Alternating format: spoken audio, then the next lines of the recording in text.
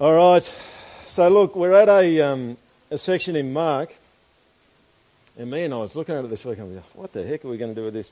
And then I worked it out. I thought, let's do a teachy kind of thing rather than a preachy thing, and hopefully you actually might learn maybe some tactics or some thoughts about how you can handle people that are trying to trick you and trap you, because that's exactly what happens with Jesus today. Is he has some people coming up to him, trying to trick him and trap him in what he's saying and what he's doing. So this ad here is an ad that I saw on the internet this week. It says, you cannot prove that taking this course won't make you a billionaire, therefore it will. Anyone see a problem in that argument? There's a few problems in the argument, right? Now, what we're going to do today is, at the start, is just look at fallacies in argumentation. Because what we actually see in both of the stories today in Mark is some fallacies that actually come out. And it's good for you to know what a fallacy is. Anyone know what a fallacy is? A what? Kind of a falsehood, yeah. So what it is, it's probably a good way to put it. It's actually the use of invalid or otherwise faulty reasoning in an argument that kind of falsifies it. All right?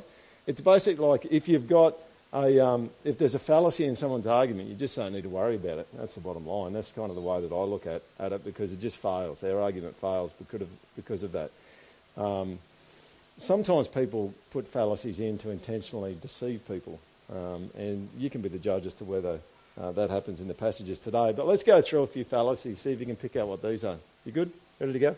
Got your thinking caps on? Do you know what philosophy was meant to be in the very beginning? It was meant to be the search for truth. Some of you go, well, I'm not sure that's what philosophy is about now. Well, it kind of is. It's just that they're never reaching it, which is problematic. Here we go. What about the first one? You're so stupid, your argument couldn't possibly be true. What's the problem with that argument? It's what? Why?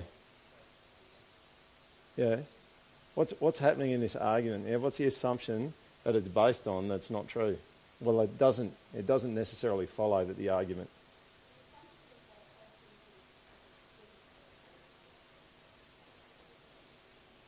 Yeah, so here's another version of it. I figured that you couldn't possibly get it right, so I ignored your comment. What's actually happening there? Well, what actually is happening there is what... Does anyone here read Richard Dawkins or watch him on TV? Richard Dawkins does this all the time. What does he do? He actually attacks the individual rather than the argument itself, and that's what both of these two examples actually do. And that's called an ad hominem fallacy. Okay, I'll get you to say that 7 times quickly, but I won't.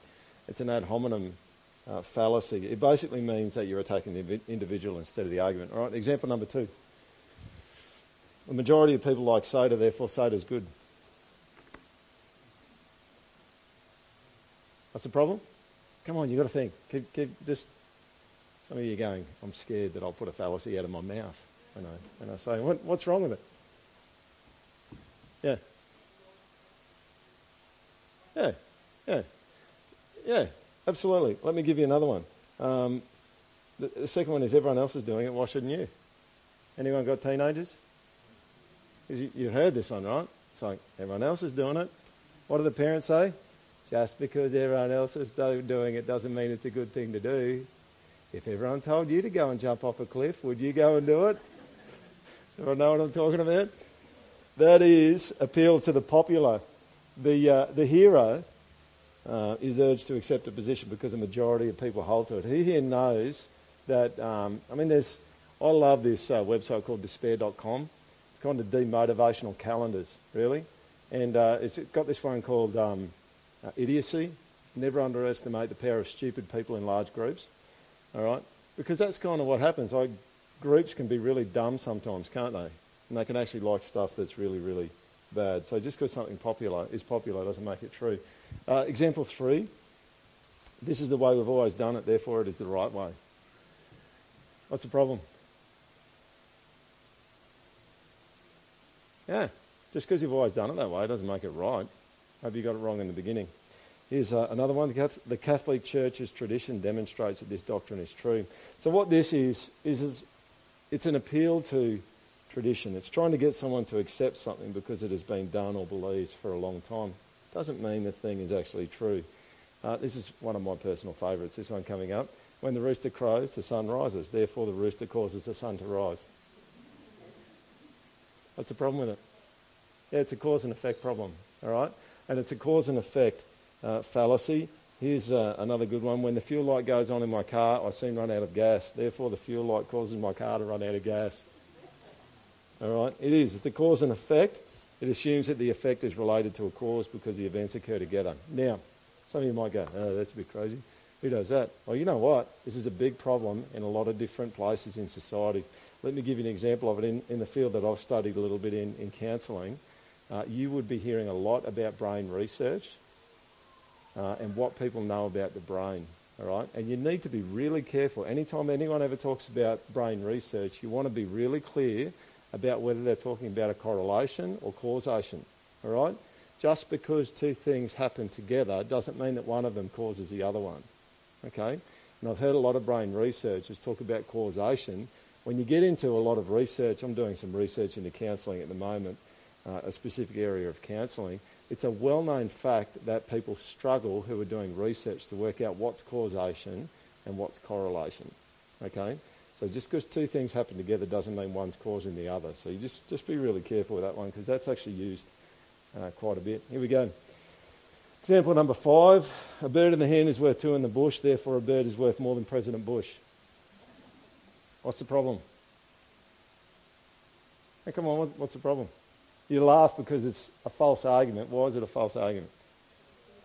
Two different bushes, right? So what this is equivocation, all right? Let me give you another one and then I'll give you the definition of this fallacy. Evolution states that one species can change into another. We see that cars have evolved into different styles. Therefore, since evolution is a fact in cars, it is true in species.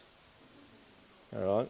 So the problem there is the same term is actually being used in an argument in different places, but the word has different meanings. Okay? So a number of years ago when I was working at the school here, I got a Jehovah's Witness in to convert our kids because I thought that would be a cool thing to do. Senior high kids, I kind of set them up. I said, righto, you guys are going to get, put through the ringer by this guy. He's going to come. He's like this, it was Dennis Davies or something his name is, one of the big wigs. Joe Dubs never came and visited me after I talked to them about Dennis Davies and finding out who he is. Anyway, he's a lovely guy, really lovely guy, the Jehovah's Witnesses. And he came out. And the thing that the senior high students in my class got caught out on is they didn't get him to define his terms. So he used the same words that all the students in the class were saying, and they knew that he wasn't talking about the same thing, and they were frustrated, but he always made it sound like he believed the same thing as they believed. And what they needed to do is actually stop and say, can you tell me exactly what you mean by this word so that we know that we're actually talking about the same thing? Example number 6. We'll do 7. Example number 6. Look, you either did knock the glass over or you did not. Which is it? Do you still beat your wife? If I went up to you, if you're married here today, and I asked you, do you still beat your wife? What's the problem with what I'm saying? Yeah, so I'm actually setting up a false dilemma, okay? So what I'm actually doing, like if I say, no, I don't, it's like, well, I was last week, but I've stopped now. Like, here's the thing, if you don't beat your wife, it's like you can't get out of that one, can you? Because if you say, yes, I've finished beating my wife, that doesn't sound good. And if you say, no, I haven't, well, that's not good either, on both counts. So what you've actually got there is a false dilemma, and that's where two choices are given, when in actuality there could be more choices possible. How are we going? We're going okay?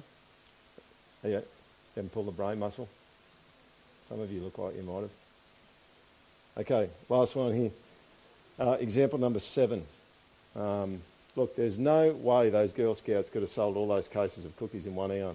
If they did, they would have to make $500 in 1 hour, which, based on an 8-hour day, is over $1 million a year. That's more than most lawyers, doctors and successful business people make. Let me give you one more. Don't forget God's commandment, thou shalt not kill. By using mouthwash, you're killing 99.9% of the germs that cause bad breath. Prepare for hell. Anyone know what the problem is here? So there's a well-known, I won't go into this one, I can talk with you a little bit more about it later, but there's a well-known way to discredit someone's argument or what they believe, and that's by appealing to the extreme of the argument. Okay? So if you take it to its logical conclusion, you can say, look how ridiculous this is, therefore it's a bad argument. But what you're actually doing here is what you see here is that the reasoning of the person presenting the argument is actually faulty. And so they end up with a bad kind of outcome that's just completely unreasonable and doesn't follow. So what it's actually called is an appeal to extremes. It's erroneously attempting to make a reasonable argument into an absurd one by taking the argument to extremes. Now, let's get into the scripture today, okay? Which is Mark 12, and hopefully just with your head in that space a little bit, you read the stuff in Mark 12 and you can maybe go, I can see what they're up to, because they are up to some stuff. So let's start in Mark 12 verse 13 and look at the untrappable Jesus tries to get the Pharisees and the Sadducees try to trap him. It's just like good luck with that. Here we go, verse 13. They sent to him some of the Pharisees and some of the Herodians. Now, we'll get to this in a minute, but just quick tip off, these guys are natural enemies. Okay? It's always a bit of a tip off. If you see natural enemies uniting against someone, something's going on. All right? They sent to him some of the Pharisees and some of the Herodians to trap him in his talk. And they came to him and they said to him, Teacher, we know that you are true and do not care about anyone's opinion, for you're not swayed by appearances, but truly teach the way of God. Anyone ever had someone come and do this to them? It's like, you're teeing me up, and I'm going to feel the front face of that one wood in about 30 seconds. That's right. It's not a genuine thing. The flattery is just coming out there. Is it lawful to pay taxes to Caesar or not? Should we pay them or should we not? But knowing their hypocrisy, he said to them, Why put me to the test? Bring me a denarius and let me look at it. And they brought one. And he said to them, Whose likeness and inscription is this? And they said to him, Caesar's. Jesus said to them, Render to Caesar the things that are Caesar's, and to God the things that are God's. And they marvelled at him. And Sadducees came to him, who say there is no resurrection. And they asked him a question, saying, Teacher, Moses wrote for us that if a man's brother dies and leaves a wife but leaves no child, the man must take the widow and raise up offspring for his brother. So here's the deal. It's like a Levitical kind of thing. There's no social security or anything. It's like, basically the deal is a man and a woman get married. Her hope of getting provided for is a husband. If he dies and she doesn't have any kids, she doesn't have anyone around her really to support her. And so that guy's brother is meant to marry her. All right? I was talking to my sons about this last night. I said, imagine that. I've got 4 sons. You're going, that's weird. Yes, it is weird. All right? But here's the deal. That's kind of what's actually going on there. Okay? There were 7 brothers. The first took a wife, and when he died, left no offspring. And the second took her and died, leaving no offspring. And the third likewise. And the 7 left no offspring. Clearly, they didn't work out she was a serial killer. All right? At this point. Last of all, the woman also died. In the resurrection, when they rise again, whose wife will she be? For the 7 had her as wife. Jesus said to them, Is this not the reason you are wrong? Subtle. Because you know neither the scriptures nor the power of God. The Sadducees felt they were specialists in the scriptures and the power of God. Okay? You're wrong because you don't know those. It's just subtlety there, it's killing it.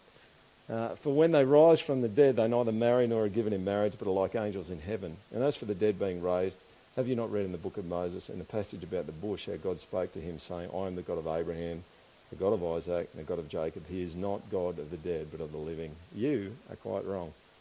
So today, it won't be clearly delineated, but this is basically where we're going today. Is we're going to look at the danger that existed for Jesus, the strategies that were used against him, the backfire, and the takeaway. So let's have a look at the danger. What I want you to see here is I want you to see with Jesus, like it's a dangerous situation, and he knows that it's a dangerous situation. And as I mentioned before, whenever you have natural enemies uniting, you know that there's something afoot that you need to be wary of and be careful of. A biblical commentator, Honer, actually said this. He said, in summary, the Herodians were theologically in agreement with the Sadducees. And politically, both of these parties would have been the opposite of the Pharisees, who were anti-Hasmonean, anti-Herodian and anti-Roman. Okay? So on one side you've got people who support the Romans, the other ones you've got people who don't, or they support Herod. The Pharisees looked for a cataclysmic messianic kingdom to remove the rule of the Herods in Rome, whereas the Herodians wanted to preserve the Herodian rule. However, the Herodians and the Pharisees worked together to oppose Jesus because he was introducing a new kingdom that neither wanted. Partners in crime. What are they doing? What they're actually doing, they either want to disconnect Jesus from the people by him supporting the Romans, or they want to disconnect him from the government by supporting the people. Do you see that? That's what the plan is. Second danger sign for Jesus is this one, the flattery. Isn't it? Well, you're wonderful. We love everything that you say. We've got a question for you. This is Proverbs 29, verse 5. A man who flatters his neighbour spreads a net for his feet. Now, this is the classic thing that people do, isn't it? Like, it's like we just go and we're going to butter someone up and then we'll get them when they're buttered up. You know, it's the, I reckon probably everyone in this room has got a report card comment from a teacher that said something nice about them, punched them in the nose, and then said something nice at the end. You get what I'm saying? It's kind of like that whole thing. And I'm sure that you've been in conversations like I've been, where you sit there and someone's going, Peter, you're a wonderful guy, and I like this, and I like this, and you do this really well. And you sit there and you just go, oh, I really couldn't care less about what you're saying, because I know you're shining up your fist on your back pocket, you know, and it's going to land on my nose in about 30 seconds. Can we just get to that? At least then we can have a fight about it and not be sneaky about it. It's just that, I mean, you get that feel, as I said before, that Jesus is being teed up, and I'm sure that you've been in the situation where you feel like you've been teed up for someone else's agenda that they're up to. And the goal was, let's push Jesus into the place where he has to answer our questions, and we can hang him on this dilemma that we're going to set up for him. Now, I was thinking about this during the week, and I thought, why is flattery so dangerous? And when you think about it, what does flattery do? It strokes someone's ego, it builds up their pride, and they're almost semi-divine at that point. And so when someone gets to the point where you're actually wanting to say something to them, they kind of think they're God. And do you get what I'm saying? That's kind of what's happening here. It's like, well, you're a legend. You are such a legend. It's like, can you answer a question? Of course I can answer a question. You know, it's like, yeah, I've got this one covered because I'm a legend. You know, and you can see what the trap is there with flattery. Danger sign number 3 is the hidden agendas. You see in Mark 12, verse 18 that we read before, it says, the Sadducees came to him and they say that there is no resurrection. They've got an agenda, and that's sitting in behind. And whenever people have an agenda, you need to be really careful. Now, let me make a couple of comments for people who are Christians here today. Christians are really stupid in dangerous situations sometimes. Has anyone ever noticed that? You ever read like a trail of comments on a Facebook post or on a video, and some naive Christians have gone in there and just said some dumb stuff, and they've just been sliced and diced to oblivion? You get what I'm saying? Like, Christians have this way sometimes of just being so ridiculously naive in dangerous situations, and they need to be far more careful than what they are. And some of you would know this, like some people they write letters to the editor in the Chronicle, and you read the letters, and there's some fundamentalist Christian who's not having that much fun, but they're fundamentalist, and they're saying all these things about what the Bible says, and then everyone just rips on them and tears them apart. All right? Jesus is not doing this, is he? He's not naively and stupidly walking into something that's a trap, into an area that's dangerous, and being silly about how he's handling himself. Jesus himself actually said in Matthew 10, verse 16, he actually said, "Behold, I'm sending you out as sheep in the midst of wolves, so be wise as serpents and innocent as doves." Jesus is not naive. Jesus recognises the danger, and he's very shrewd and wise. You see, you need to be aware of the way that you handle yourself. Why? Because you're living in a world where people blind others by their sin, they blind themselves, they make excuses, they try to manipulate you, they slur Jesus and Christianity. Anyone who has a moral opinion gets a slur upon them. Don't even get started on the whole gay marriage debate. I mean, you just better believe that the whole gay marriage debate is an incredibly dangerous debate to get involved in for a Christian. Now, some of you might go, yeah, but shouldn't you? And I go, yes, but you better be cunning about it. You better be cunning about it, because you're just going to get sliced and diced if you're not cunning about it. And you know what? Even if you're really cunning and really shrewd, you might still get sliced and diced. I'm not saying that you don't do it, but don't be naive about it and just kind of walk into it and get cut into pieces. Now, what am I saying? Am I saying that you need to turn into a cynic or a skeptic? No, I'm not. Just be smart, okay? Engage, but be smart. The Proverbs talks often about being simple in your dealings. Don't be simple, as Proverbs says. Proverbs 14 verse 15, the simple believes everything, but the prudent gives thought to his steps. Proverbs 27:12. I'm going to get back to that. Maybe I'm not. See? Technology fail up here. The simple believes everything, but the prudent gives thought to his steps. Proverbs 27:12. The prudent sees danger and hides himself, but the simple go on and suffer for it. Some of you probably know some Christians who have done that. It's like, stop, man. Like, stop. Be really cunning. Be really smart about what you're doing. Oh, kind of, I want to say it sucks to be you, but I shouldn't say that. But do you get what I'm saying? Like, you get to the point where you're just going, see, you should have stopped. Instead of just going in there and like a simpleton, you just went in there and you just got carved up. And then Proverbs 10 verse 19, when words are many, transgression is not lacking. Some of you know that. But whoever restrains his lips is prudent. What does Jesus do? You know what Jesus does? He's slow to speak. And the first thing he actually does is he asks a question. Do you notice that? He's got a denarius. And then you know what he does after that? He asks another question. He's careful. He's gathering information. There's information that needs to be on the table. That's not on the table yet. And here's something I've learnt over the years. One thing that's really important when you're dealing with people, not just in this regard, but just in relationships, is you need to do your best to verbalise non-verbal things. You know, sometimes you have a relational issue with someone and you go in and you kind of go, oh no, they've got an issue with me and I've got an issue with them, but we're not actually talking about it. What you actually need to do is you need to take all of that implicit information and make it explicit, right? Take the non-verbal information and make it verbal. That's what you need to do. And what Jesus is doing here, I think, is he's kind of going, I know that there's a backstory to what is going on here for you, and I want to make that clear. The interesting thing is that what Jesus is doing is they're asking him to say whether he endorses the authority of Rome or not, right? But you know what's fascinating about this is someone had a coin that had the Roman emperors, the Caesar's image on it. You get that? They're trying to pin him on that, and they're actually submitting to that authority themselves by having that coin and actually spending it and using it for currency. And so what's Jesus doing? We're just going to flush that out. We'll just get that little piece of information on the table, and then we can have a good conversation. Anyone here ever heard of Greg Koukl? Greg Koukl is the guy, probably the most pivotal guy that I've ever listened to or read that's shaped the way that I think. And he's got this great book called Tactics. He's got a radio program where people who are Buddhists and atheists ring up and they kind of rip into him. You should check it out. He's got this thing called the Columbo Tactic. Is anyone old enough to know about Inspector Columbo, like the TV show? Yeah.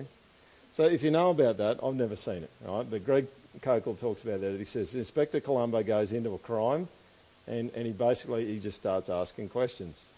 And he asks question after question after question until he basically solves the crime. And Koukl basically says, look, that's what you need to do when you're working and you're talking with other people. And he basically says in a conversation you need to have three main aspects to a conversation that will help you to manoeuvre and to manage the conversation. He said the first thing that you want to do is you want to gain more information. If someone says something to you, he said the first question you want to ask is, can you tell me some more about that? What do you mean by that? What is that? You just used this word. What do you mean by that? If someone talks about God, Koukl says, ask them what they mean by God. Because he said if someone comes out and they say, I believe about, when I say God, I mean a big person in the sky who doesn't have anything to do with the world. And then at that point, you can kind of go, oh, cool, I don't believe in that either. Instead of just assuming that you understand the same thing about what you mean by your terms. The second thing he says to do is to ask people, how did you come to that conclusion? Now, this is really important. One of the classic errors that Christians make is someone makes a statement about something and we start thinking about a 25-point apologetic like defence about why that's not true, okay? But you better just realise that the person who makes the claim bears the burden of proof. What do I mean by this? I'm getting my hair cut a while ago in Bows for Men at Clifford Gardens, okay, where you go for retail therapy. Some would say you need therapy after you go to Clifford Gardens, but you can go there for retail therapy if you would like. Sitting in there, and we ended up talking about God, which strangely enough, I mean, that's why my hair looks the way that it does, because we often end up talking about God, because they've kind of got me and I got them, and we can have a good conversation about it. And so we're talking about God, and he goes, yeah, well, I actually think that the whole of, I just think the Bible's kind of just made up. Now, do you know what Christians do when someone says something like that most often? Well, I'm going to give you 17 reasons why it's not. And we kind of try to defend it. Who made the claim, me or him? Who made the claim? He did. Who needs to defend the claim? He does, not me. I didn't make it. So I'm just going, okay. Where'd you find that out? He goes, I saw it on SBS. See, that's a really good source of information, isn't it? The special broadcast service. That's my point. Like when someone makes a claim, Christians often jump in and try to refute it. Where I think a lot of the time what you need to do is you just need to go, you prove it. You said it. You prove it to me. So can you find someone with at least a master's degree in archaeology that could say something about the Bible, about linguistics or something? Just something. Someone who knows something other than able to work a media software program to cut and splice all the clips together. All right? I'm not saying that some of them don't know stuff, but it's... it can get really messy and really fragile in terms of the depth of it. The last thing Kokol says is, look, he says the first two things there, you don't need to know anything at all to do those. You don't need to know anything about it. You don't need to know about apologetics. You just go, can you explain that to me? And then can you please tell me why I can trust that? Like, why do you think that's actually true? Give me a reason for it. He said, if you want to go to the next level, you can. The next level is just to work out where the argument actually commits suicide, because a lot of arguments do. Let me give you an example. There is no objective truth. How does that commit suicide? How does it kill itself? Sorry? Yeah. Yeah, it's true all the time. Yeah, so it's kind of like the statement's really saying, one thing that's true all the time is that there's nothing that's true all the time. So it can't be true, it kind of kills itself, all right? Francis Schaeffer, a Christian philosopher from a number of decades ago, he actually said that the further and further you get away from the biblical understanding of life and philosophy, the more errors and faults there are in the building. And he talked about a house that has a roof on it, and he said that basically all you've got to do is take the roof off and actually find where the inconsistencies are, because the more people move away from truth, the more inconsistencies and faults. So let's crank along quickly. That was the suicide tactic. I recommend you get his book, have a bit of a read of it. You can get online and listen to his radio programs, and you can listen to him actually do this stuff. He's really respectful. He's not manipulative. He's just really careful about how he handles things, and we need to be also. The strategies. Do you know what fallacies are in play here? Well, both of them have actually got a false dilemma fallacy built into them. And the second one is an appeal to extremes.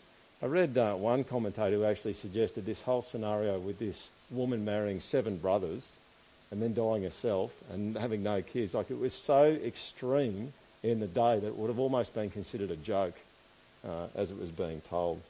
What was the trap in each of these? We'll go about 5 minutes over. We're getting pretty close. Here's the first one. What if I walked in this morning and I said to you, should we pay taxes? What would you say? Who says we should pay taxes? Put your hand up. Who says no? Okay, it's all right. I do have the police on the line, so... You know, there's a sense in that question, isn't it, that it's pretty simple. Should you pay taxes? Well, yep. So why is this so difficult? So why doesn't Jesus just say yes? The reason why he doesn't just say yes is because there's a trap in it. Now, if you look at the coin on the right there, that's denarius. And that actually has the image of Tiberius Caesar Augustus on it, who was, according to Rome, the son of the divine Augustus. Let me help you to see what the trick is here, okay? The Romans had their own religion. It's called the Roman imperial cult. And Caesars would become divine. They would turn into gods. So what you've got here is you've got Augustus, Tiberius Caesar Augustus, on this denarius, who was semi-divine, whose father, according to the coin, was divine. He'd become God. Caesar Augustus had become God. So I hope does that help you to see a little bit more of what the trick is here, right? Jesus is kind of saying, the Pharisees are kind of saying, here's the deal, God's family's not meant to be oppressed. The Romans are oppressing us by this guy who thinks he's semi-God, whose father thinks that he is God, and if we pay our taxes, that's going to give them more money to oppress us as God's chosen people. So should we give our taxes to the government? You see the trap? That's what the trap is. Now, Michael Ramsden is a philosopher with a bit of an apologist, kind of, not philosopher so much, but apologist and evangelist with Ravi Zacharias International Ministries. And he makes a couple of comments which I think are great. And he says, you know, when I first became a Christian, I read through all the Gospels. In the first few days I was a Christian, I just read through the whole New Testament. When I got to the end, I thought, Jesus is a bit like a politician. Someone comes, they ask him a question, and then he answers a completely different question. It's not fair. Now, either that assessment is right and Jesus wasn't very bright, or actually something else is going on. I'm going for option number 2. Do you know in the Gospels, Jesus asks over 100 questions? And they're brilliant. They're very probing and they're brilliant. And you need to get good at asking good questions if you're not already. See, Christianity is often viewed as being preachy. But in our day, preachers have a pretty negative connotation. I don't go down and talk to non-Christians, people who don't follow Jesus, and go, yeah, I'm a preacher. It's just like, okay. It's not going to get you anywhere in terms of talking to people. And Jesus was a very good preacher. I mean, we think in the church that preaching is very important. But in spite of Jesus being a great preacher, he was a great questioner. You see, even the fact that they own a coin and someone's got it on them is indicating that they're submissive to the thing that they're trying to catch Jesus on. Now, what does Jesus say? Whose likeness and image is this? Remember that question that he asked? Now, just stop for a minute and think, where do you hear that kind of language in the Bible? Where else in the Bible do you hear that? Whose image and likeness is this? Pardon? Yeah, so you go right back to Genesis in the way that humans were created. It says we're made in the image and the likeness of God. So do you know what Jesus does? He says, in one foul swoop, Jesus says, Caesar is in a place of government, and you see this in the rest of the scriptures, that God ordains governments to operate. And he validates Caesar's role as a civil government of the day. And he says, what belongs to him, you need to give to him. But you know what else he says? He says, Caesar and you are made in my image, and you belong to me. So Caesar doesn't operate on his own authority. He operates under the authority of God, but God endorses that authority. And in the same way, you all belong to me, including Caesar. He's not divine, but you need to respect him. So do you get what Jesus is doing? It's a brilliant response. It's a really brilliant response, because there was a false dilemma there, and he brought in some new information that they didn't want him to bring in, or they weren't gunning for that.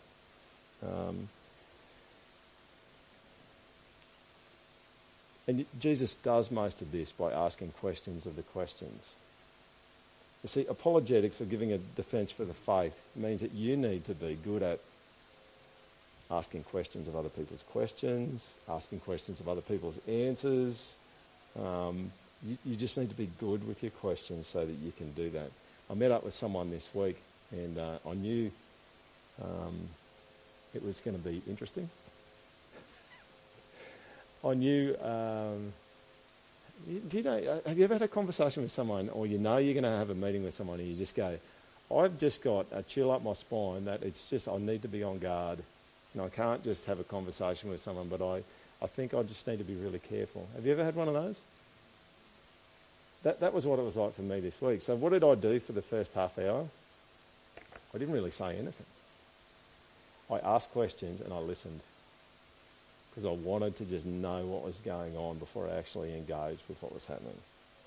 And that's exactly what Jesus does. He uses his question to bring out the information, and he answers it brilliantly.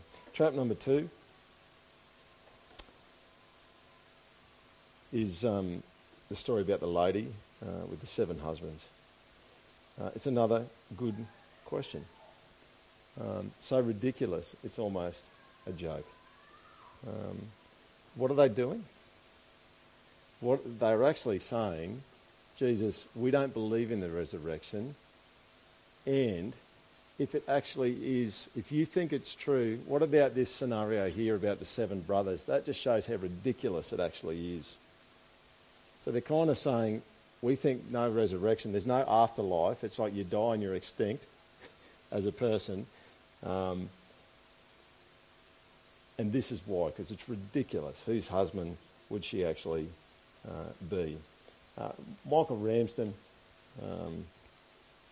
refers to this in one of his talks. He says, I was playing one day in the primary school and a question suddenly dawned on me, and I spent the next 2 days finding people, getting them on their own, or getting them on their own with a couple of friends around them, and say, can I ask you a yes or no question? And they would say, okay. And I would say, does your mother know you are stupid? Yeah, you see the problem. If they say yes, they're stupid and their mother knows. If they say no, they are still stupid but their mother doesn't know. And if they say, I don't know, they're saying, I am so stupid I don't even understand the question. This is what they're actually doing. They're doing it again. It's like, we're going to artificially limit the options for you, Jesus, so that you'll go the way that we want you to go. It's like phrasing the question in a way that it doesn't matter which option you choose, it's always wrong. And the only way to actually get out of a false dilemma is to bring in new information. So you're not going that way or that way, you're bringing in something that wasn't actually an option. And that's exactly what Jesus does here. What does he say? He says, your problem is that you don't understand the scriptures, the power of God, and what the resurrection is like at the end. And so, learn from Jesus. If you're in a conversational context and someone puts something to you in a way that no matter which option you choose, you're going to look stupid, you need to bring some new information into that conversation like Jesus did. And the thing I think is amazing about Jesus is the Sadducees were strong, they thought, in the scriptures and the power of God. And what's Jesus saying? He's actually saying the place that you think you're strongest is actually the place where the floor is for you. You don't understand it because God is a God of the living, not the dead. And so there's a sense here with Jesus, it's like, be careful that you don't get caught in the areas of your strengths. They've actually gone astray in the centre of what they believe. Last slide, then I'll show you a clip and we'll finish. In the Luke rendition of this story, Luke 20 verse 23 to 24, it says, but Jesus perceived their craftiness and he said to them, show me a denarius. Whose likeness is an inscription does it have? You notice Paul writes in 1 Corinthians 3 verse 19, he says, the wisdom of this world is folly with God. Listen to this. For it is written, he catches the wise in their craftiness. That's exactly what Jesus does. It's like he goes with them. He doesn't come up with a 35-point sermon about why they're wrong. Just goes, righto, let's just go with what you're saying. And I'm going to show you in your craftiness that you're actually catching yourself out. I want to show you this video to close. This was off the ABC News earlier this week. And we'll have a bit of fun with this. You up for a bit of fun? What I want you to do is I want you to think as you watch this, because people at this church often go, how do you get all these clips? You just must sit down with a piece of paper and a pen and just write stuff down all the time, all right? So here's the competition. See if you can spot what Peter thought was cool in this clip. All right? That's your task. And then you can throw it in at the end and we'll see who. Yeah, there's lots of cool things in it, but see if you can spot what I thought was cool. Here we go. Families from Syria and Iraq have today become the first to benefit from Australia's pledge to take 12,000 more refugees from the war-torn region. At a ceremony in Jordan, Immigration Minister Peter Dutton presented them with their visas. Here's Middle East correspondent Sophie McNeil. Dressed in their best outfits, 12 refugee children from Syria and Iraq came with their parents to the Australian Embassy in Amman, Jordan. And what about koala bears? Immigration Minister Peter Dutton welcomed them and presented their parents with visas to Australia. I'm going to be a good citizen in the future in Australia. I'm sure you will be. I feel that we are won the lottery. There are many tough days in the immigration portfolio. This is one of the best days. The group includes Sunni Muslim families from Syria's war-torn cities and Christians from ISIS-occupied Mosul in the north of Iraq. For many of these refugees, it's the first time in years that they've felt like they have a future ahead of them. We lived in fear. It was difficult for us to live, to cope, and we were afraid for our children. If they got sick, we couldn't take them to doctors or to hospitals. 23-year-old Halla and her family spent nearly 3 years living under constant bombardment in the Syrian city of Homs. Soon they will get on a plane for the first time for the long flight to Australia. I had a look on the internet about Australia and it seems like a beautiful country, more than you could imagine. 6-year-old Mariam has never been to the beach before. I want to see the sea in Australia, she tells me. While enjoying the moment here, the Immigration Minister remains steadfast about the government's border protection policies and the fate of Syrians in detention on Nauru and Manus Island. We're going to find them homes elsewhere, but not in Australia. And Why, after everything they've been through, why not add them to the 12,000? Because we don't want to see people smugglers recommence their business. For these families, they are the first out of 12,000 Syrian and Iraqi refugees that will finally have a safe place to call home. Sophie McNeil, ABC News, Jordan. What do you think? What did I like? Koala bears? I look like a koala bear, is that what you say? Any ideas? Do you know what that whole story is about? That whole story is about grace. Except for one little piece of it. And the one little piece that's not about grace threatens to steal the focus and the attention from grace. What's the grace? The grace is that there's some families that were in a refugee camp from a war-torn nation that get to be in Australia. That's grace for them. Okay? And did you notice right near the end of it, the reporter was wanting to have a go at Peter Dutton about the Nauru detention centres. All right? What's my point? My point is not that that's not an issue. My point is that when you try to catch Jesus out, you can miss out on the good stuff. You can miss out on the grace that's right in front of you. The scriptures are clear that Jesus was filled with grace and truth, wasn't he? And neither the Sadducees nor the Pharisees saw that because they were too busy trying to catch him out.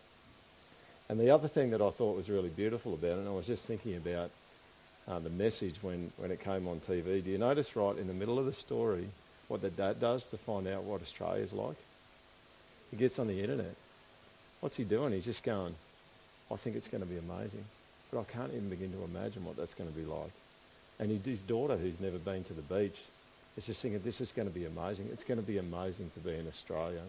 And that bit of it also connected in with the story, because the thing with the Sadducees is they didn't get heaven.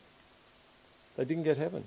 They didn't understand it. They thought there was some continuity between existence on earth, like having marriage, and heaven, but there was actually a fundamental discontinuity as well. And Jesus said, no, you don't get it. You don't get the continuity, discontinuity thing between life here and life in heaven. And you could see that a little bit in that story. It's like you got people who are going, I've got my ticket to freedom. I've got my ticket to Australia. I've got my ticket to, for them, what would be heaven.